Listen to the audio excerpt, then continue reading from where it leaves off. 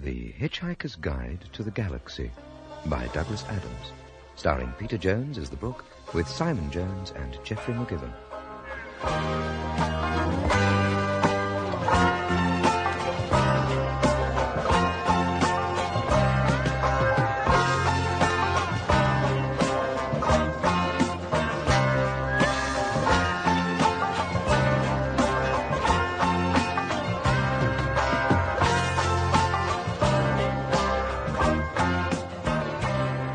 This is the story of the Hitchhiker's Guide to the Galaxy, perhaps the most remarkable, certainly the most successful book ever to come out of the great publishing corporations of Ursa Minor. More popular than the Celestial Home Care Omnibus, better selling than 53 More Things to Do in Zero Gravity, and more controversial than Ulan Kalufid's trilogy of philosophical blockbusters, Where God Went Wrong, Some More of God's Greatest Mistakes, and Who Is This God Person Anyway? And in many of the more relaxed civilizations on the outer eastern rim of the galaxy, the Hitchhiker's Guide has already supplanted the great Encyclopaedia Galactica as the standard repository of all knowledge and wisdom, because although it has many omissions, contains much that is apocryphal, or at least wildly inaccurate, it scores over the older, more pedestrian work in two important ways. First, it is slightly cheaper, and second, it has the words "Don't Panic" inscribed in large, friendly letters on the cover. To tell the story of the book, it's best to tell the story of some of the minds behind it. A human, from the planet Earth, was one of them, though as our story opens, he no more knows his destiny than a tea leaf knows the history of the East India Company. His name is Arthur Dent. He is a 6-foot-tall ape descendant, and someone is trying to drive a bypass through his home. Come off it, Mr. Dent. You can't win, you know. Look, there's no point in lying down in the path of progress. I've gone off the idea of progress. It's overrated. But you must realise that you can't lie in front of the bulldozers indefinitely. I'm game. We'll see who rusts first. I'm afraid you're going to have to accept it. This bypass has got to be built, and it is going to be built. Nothing you can say or do... Why has it got to be built? What do you mean, why has it got to be built? It is a bypass. You've got to build bypasses. Didn't anyone consider the alternatives? There aren't any alternatives. Look, you are quite entitled to make any suggestions or protests at the appropriate time. Appropriate time? Yes. The first I knew about it was when a workman arrived at the door yesterday. Oh. I asked him if he'd come to clean the windows, and he said he'd come to demolish the house. He didn't tell me straight away, of course. Oh, no. First he wiped a couple of windows and charged me a £5. Then he told me. But, Mr. Dent, the plans have been available in the planning office for the last 9 months. Yes. I went round to find them yesterday afternoon. You hadn't exactly gone out of your way to call much attention to them, had you? I mean, like actually telling anybody or anything? The plans were on display. And how many average members of the public are in the habit of casually dropping around at the local planning office of an evening? It's not exactly a noted social venue, is it? And even if you had popped in on the off chance that some raving bureaucrat wanted to knock your house down, the plans weren't immediately obvious to the eye, were they? That depends where you were looking. I eventually had to go down to the cellar. That's the display department. With a torch. The lights had probably gone. So had the stairs. Well, you found the notice, didn't you? Yes. It was on display in the bottom of a locked filing cabinet, stuck in a disused lavatory with a sign on the door saying, "Beware of the leopard." Ever thought of going into advertising? It's not as if it's a particularly nice house, anyway. I happen rather to like it. Mr. Dent! Yes, hello. Have you any idea how much damage that bulldozer would suffer if I just let it roll straight over you? How much? None at all. By a strange coincidence, none at all is exactly how much suspicion the ape descendant Arthur Dent had that one of his closest friends was not descended from an ape, but was, in fact, from a small planet somewhere in the vicinity of Beetlejuice. Arthur Dent's failure to suspect this reflects the care with which his friend blended himself into human society, after a fairly shaky start. When he first arrived 15 years ago, the minimal research he had done suggested to him that the name Ford Prefect would be nicely inconspicuous. He will enter our story in 35 seconds and say, "Hello, Arthur." The ape descendant will greet him in return, but in deference to 1,000,000 years of evolution, he will not attempt to pick fleas off him. Earthmen are not proud of their ancestors and never invite them round to dinner. Hello, Arthur. Ford, hi, how are you? Fine. Look, are you busy? Well, I've just got this bulldozer to lie in front of, otherwise, no, not especially. There's a pub down the road. Let's have a drink and we can talk. Don't you understand? Mr. Dent, we're waiting. Ford, that man wants to knock my house down. Well, he can do it whilst you're away, can't he? But I don't want him to. Well, just ask him to wait till you get back. Ford! Arthur, will you please just listen to me? I'm not fooling. I've got to tell you the most important thing you've ever heard. I've got to tell you now, and I've got to tell you in that pub there. Why? Because you're going to need a very stiff drink. Now, just trust me. I'll see what I can do. It had better be good. Hello, Mr. Prosser? Yes, Mr. Dent. Have you come to your senses yet? Well, can we just assume for a moment that I haven't? Well? And that I'm going to be staying put here till you go away. So? So you're going to be standing around all day doing nothing? Could be. Well, if you're resigned to standing around doing nothing all day, you don't actually need me here all the time, do you? No. Not as such. So if you can just take it as read that I'm actually here, I could just slip off down to the pub for half an hour. How does that sound? That sounds, well, very reasonable, I think, Mr. Dent. I'm sure we don't actually need you there for the whole time.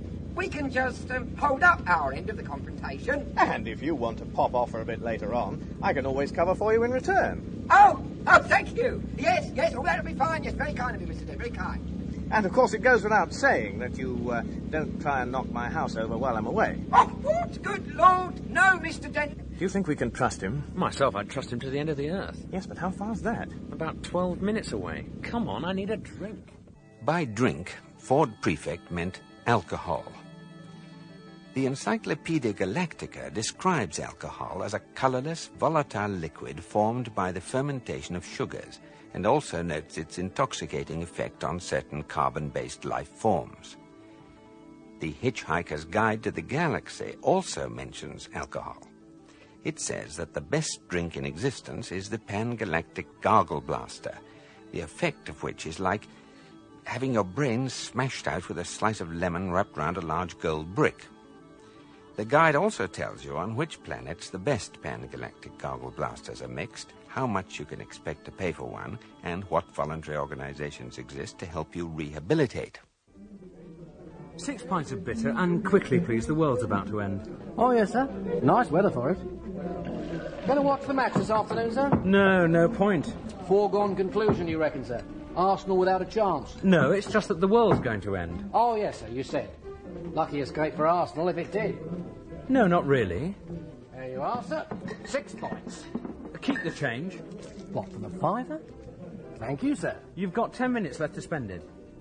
Ford, would you please tell me what the hell is going on? Drink up, you've got 3 pints to get through. 3 at lunchtime? Time is an illusion. Lunchtime doubly so. Oh, very deep. You should send that into the Reader's Digest. They've got a page for people like you. Drink up. Why 3 pints? Muscle relaxant. You'll need it. Did I do something wrong today, or has the world always been like this, and I've been too wrapped up in myself to notice? All right, I'll try to explain. How long have we known each other, Arthur? 5 years, maybe 6. Most of it seemed to make some kind of sense at the time. All right. How would you react if I said that I'm not from Guildford after all, but from a small planet somewhere in the vicinity of Beetlejuice? I don't know. Why, do you think it's the sort of thing you're likely to say? Drink up, the world's about to end. This must be Thursday. I never could get the hang of Thursdays. On this particular Thursday, something was moving quietly through the ionosphere miles above the surface of the planet. But few people on the surface of the planet were aware of it. One of the 6,000 million people who hadn't glanced into the ionosphere recently was called Lady Cynthia Fitzmilton. She was at that moment standing in front of Arthur Dent's house in Cottington. Many of those listening to her speech would probably have experienced great satisfaction to know that in 4 minutes' time she would evaporate into a whiff of hydrogen, ozone, and carbon monoxide. However, when the moment came, they would hardly notice because they would be too busy evaporating themselves. I have been asked to come here to say a few words to mark the beginning of work on the very splendid and worthwhile New Bedingford bypass. Get on! And I must say immediately what a great honour and a great privilege I think it must be for you, the people of Cottington, to have this gleaming new motorway going through your cruddy little village. I'm sorry, your little country village of cruddy Cottington. I know how proud you must feel at this moment to know that your obscure and unsung hamlet will now arise reborn as the very splendid and worthwhile Cottington Service Station, providing welcome refreshment and sanitary relief for every weary traveller on his way. Why don't you push out, you country so bad? And for myself, it gives me great pleasure to take this bottle of very splendid and worthwhile champagne and break it against the noble prow of this very splendid and worthwhile yellow bulldozer.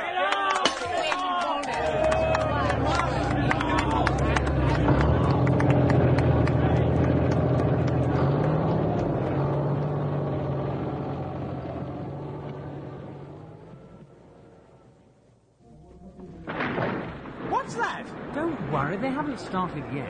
Oh, good. It's probably just your house being knocked down. What? It hardly makes any difference at this stage. My God, it is! What the hell are they doing? We had an agreement. Let them have their fun. Damn you and your fairy stories! They're smashing up my home! Stop, you vandals! You homebreakers! You half-faced visigoths! Stop! Arthur, come back! It's pointless. Hell, I'd better go after him. Barman, quickly, can you just give me 4 packets of peanuts? Certainly, sir. There you are. 28 pence. Keep the change.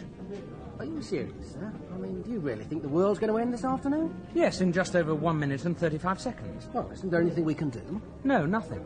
I always thought we were meant to lie down or put a paper bag over our head or something. If you like, yes. Well, would that help? No. Excuse me, I've got to find my friend. Oh, well then. Last orders, please. You pinstripe barbarians! I'll sue the council for every penny it's got! I'll have you hung and drawn and quartered and whipped and boiled, and then I'll chop you up into little bits until you've had enough! Arthur, don't bother. There isn't time. Get over here. There's only 10 seconds left. And then I'll do it some more! And when I finish, I'll take all the little bits and I'll jump on them! And I'll carry on jumping on them until I get blisters. Or I can think of something even more unpleasant to do. And then I'll... What the hell's that? Arthur, quick, over here. What the hell is it? It's a fleet of flying saucers. What do you think it is? Quick, you've got to get hold of this rock. What do you mean, flying saucers? Just that. It's a Vogon constructor fleet. A what? A Vogon constructor fleet. I picked up news of their arrival a few hours ago on my sub-ether radio. Ford, I don't think I can cope with any more of this. I think I'll just go and have a little lie down somewhere. No, just stay here. Keep calm. And just take hold of this... People of Earth, your attention, please. This is Prosthetic Vogon Jokes of the Galactic Hyperspace Planning Council. As you will no doubt be aware, the plans for the development of the outlying regions of the western spiral arm of the galaxy require the building of a hyperspace express route through your star system. And, regrettably, your planet is one of those scheduled for demolition. The process will take slightly less than 2 of your Earth minutes. Thank you very much. There's no point in acting all surprised about it. All the planning charts and demolition orders have been on display at your local planning department in Alpha Centauri for 50 of your Earth years, so you've had plenty of time to lodge any formal complaints, and it's far too late to start making a fuss about it now. What do you mean you've never been to Alpha Centauri? Oh, for heaven's sake, mankind, it's only 4 light years away, you know. I'm sorry, but if you can't be bothered to take an interest in local affairs, that's your own lookout. Energize the demolition beams. God, I know no apathetic bloody planet. I've no sympathy at all.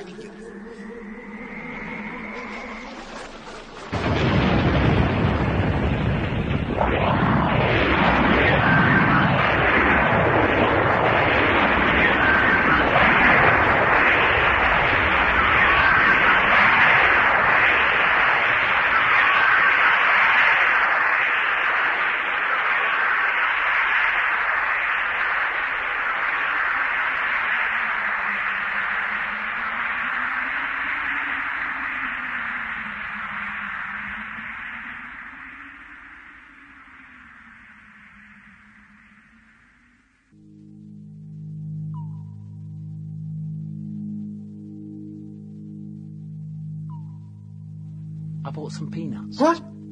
If you've never been through a matter transference beam before, you've probably lost some salt and protein. The beer you had should have cushioned your system a bit. How are you feeling? Like a military academy. Bits of me keep on passing out. If I asked you where the hell we were, would I regret it? We're safe. Oh, good. We're in a small galley cabin in one of the spaceships of the Vogon constructor fleet. Ah, this is obviously some strange usage of the word safe that I wasn't previously aware of. I'll have a look for the light. All right. How did we get here? We hitched a lift. Excuse me, are you trying to tell me that we just stuck out our thumbs and some bug-eyed monster stuck his head out and said, "Hi, fellas, hop right in. I can take you as far as the Basingstoke roundabout." Well, the thumb's an electronic sub-ether device. The roundabout's at Barnard Star, 6 light years away. But otherwise, that's more or less right. And the bug-eyed monster?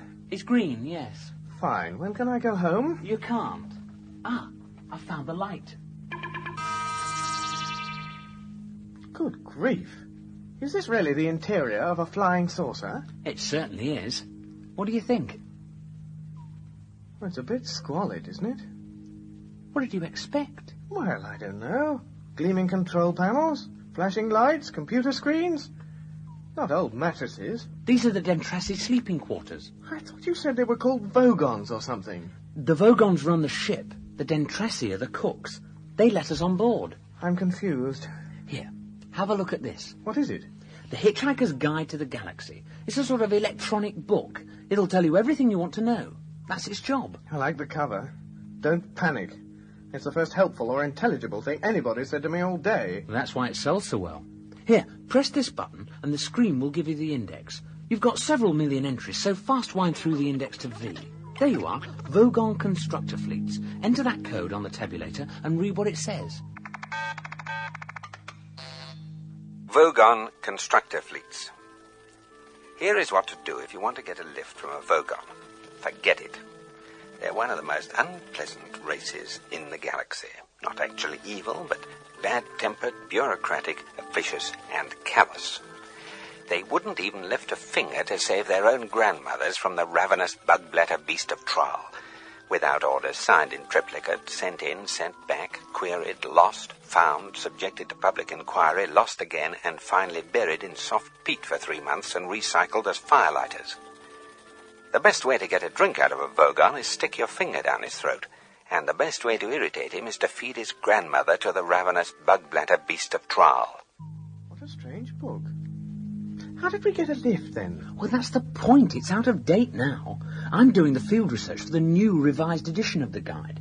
So, for instance, I will have to include a revision pointing out that since the Vogons have made so much money being professionally unpleasant, they can now afford to employ Dentrassi cooks, which gives us a rather useful little loophole. Who are the Dentrassi? The best cooks and the best drinks mixers, and they don't give a wet slap about anything else.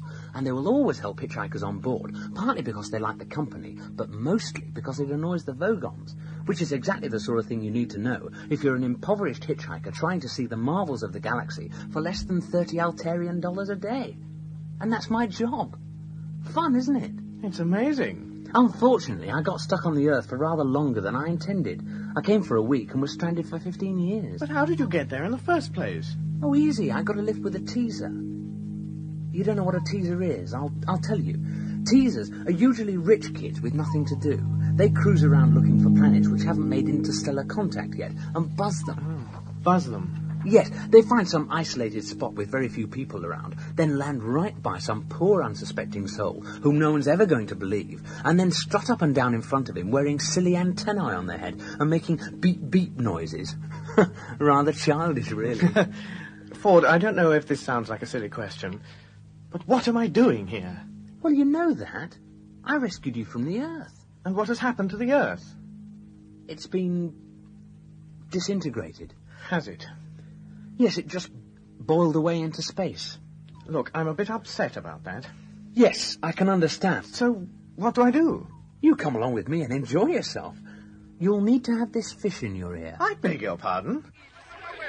What the devil's that? Listen, it might be important. What? It's the Vogon captain making an announcement on the PA. But I can't speak Vogon. You don't need to. Just put the fish in your ear. Come on, it's only a little one. Time. Message repeat. This is your captain speaking, so stop whatever you're doing and pay attention. First of all, I see from our instruments that we have a couple of hitchhikers aboard our ship. Hello, wherever you are. I just want to make it totally clear that you are not at all welcome. I worked hard to get where I am today, and I didn't become captain of a Vogon construction ship simply so that I could turn it into a taxi service for degenerate freeloaders. I have sent out a search party, and as soon as they find you, I will put you off the ship. If you're very lucky, I might read you some of my poetry first. Secondly, we are about to jump into hyperspace for the journey to Barnard's Star. On arrival, we will stay in dock for a 72-hour refit, and no one's to leave the ship during that time. I repeat, all planet leave is cancelled. I've just had an unhappy love affair, so I don't see why anyone else should have a good time. Message ends. Charming, these Vogons. I wish I had a daughter so I could forbid her to marry one. You wouldn't need to. They've got as much sex appeal as a road accident. And you better be prepared for the jump into hyperspace. It's unpleasantly like being drunk. Well, what's so unpleasant about being drunk? You ask a glass of water. Ford. Yes? What's this fish doing in my ear? Translating for you. Look under Babel fish in the book. What's happening? We're going into hyperspace. I'll never be called to a gin and tonic again.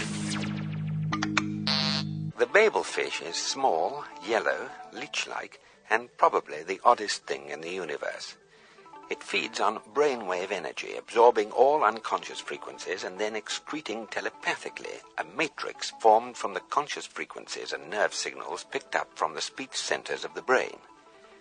The practical upshot of which is that if you stick one in your ear, you can instantly understand anything said to you in any form of language. The speech you hear decodes the brainwave matrix. Now, it is such a bizarrely improbable coincidence that anything so mind-bogglingly useful could evolve purely by chance that some thinkers have chosen to see it as a final clinching proof of the non-existence of God. The argument goes something like this. I refuse to prove that I exist, says God, for proof denies faith, and without faith I'm nothing. But, said man, the Babel fish is a dead giveaway, isn't it? It proves you exist, and so therefore you don't. QED. Oh dear, says God, I hadn't thought of that, and promptly vanishes in a puff of logic. Oh, that was easy, says man, and for an encore he proves that black is white and gets killed on the next zebra crossing. Most leading theologians claim that this argument is a load of dingo's kidneys, but that didn't stop Ulan Kalufid making a small fortune when he used it as the central theme of his best-selling book, Well, That About Wraps It Up for God. Meanwhile, the poor Babel fish, by effectively removing all barriers to communication between different cultures and races, has caused more and bloodier wars than anything else in the history of creation. What an extraordinary book. Help me write the new edition. No, I want to go back to Earth again, I'm afraid, or its nearest equivalent. You're turning down 100 billion new worlds to explore. Did you get much useful material on Earth? I was able to extend the entry, yes. Now, let's see what it says in this edition, then. Okay. Let's see. Earth. Tap out the code.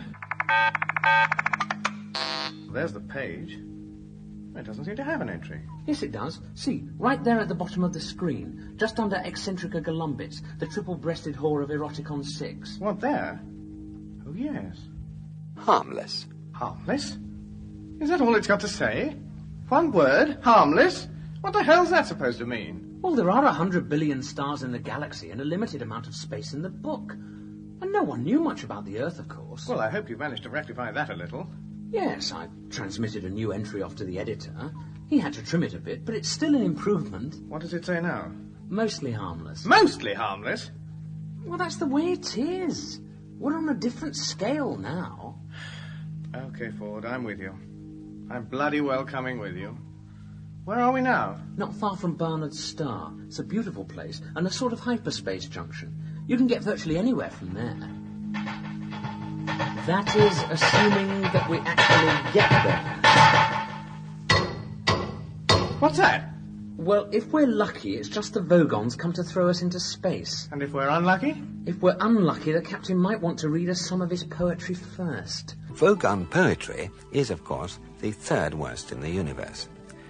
The second worst is that of the Azgoths of Kriya. During a recitation by their poet-master Granthus the Flatulent of his poem ode to a small lump of green putty I found in my armpit one midsummer morning, 4 of his audience died of internal hemorrhaging, and the president of the Mid-Galactic Arts Novelling Council survived by gnawing one of his own legs off. Granthos is reported to have been disappointed by the poem's reception and was about to embark on a reading of his 12-book epic entitled My Favourite Bath-Time Gurgles when his own major intestine, in a desperate attempt to save humanity, leapt straight up through his neck and throttled his brain. The very worst poetry of all perished along with its creator, Paul Neil Milne Johnston of Redbridge, in the destruction of the planet Earth. Vogon poetry is mild by comparison, and when the Vogon captain began to read, it provoked this reaction from Ford Prefect. And this from Arthur Dent. Friend Grunt Buckley, thy micturations are to me as plurdled gravel botches in a learning bee. Groove, I implore thee, my footing turling drones, and hooptiously wrangle me with crinkly bindle wordles, for otherwise I will rend thee in the gob awards with my blurgle crunch and see if I don't. So, Earthlings, I present you with a simple choice. I was going to throw you straight out into the empty blackness of space to die horribly and slowly. But there is one way, one simple way, in which you may save yourselves. Now think very carefully. You hold your very lives in your hands. Now choose. Either die into the vacuum of space, or...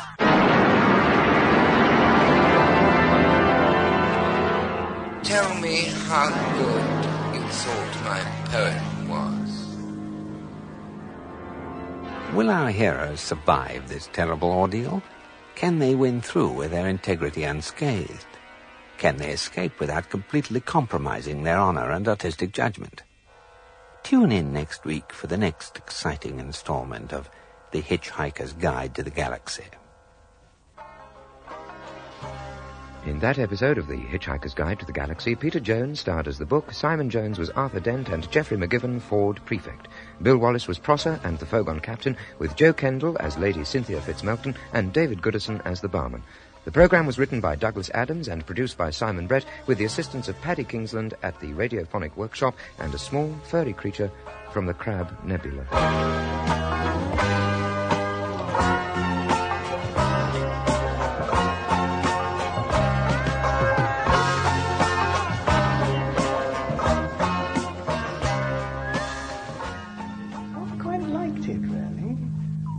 It was really particularly effective.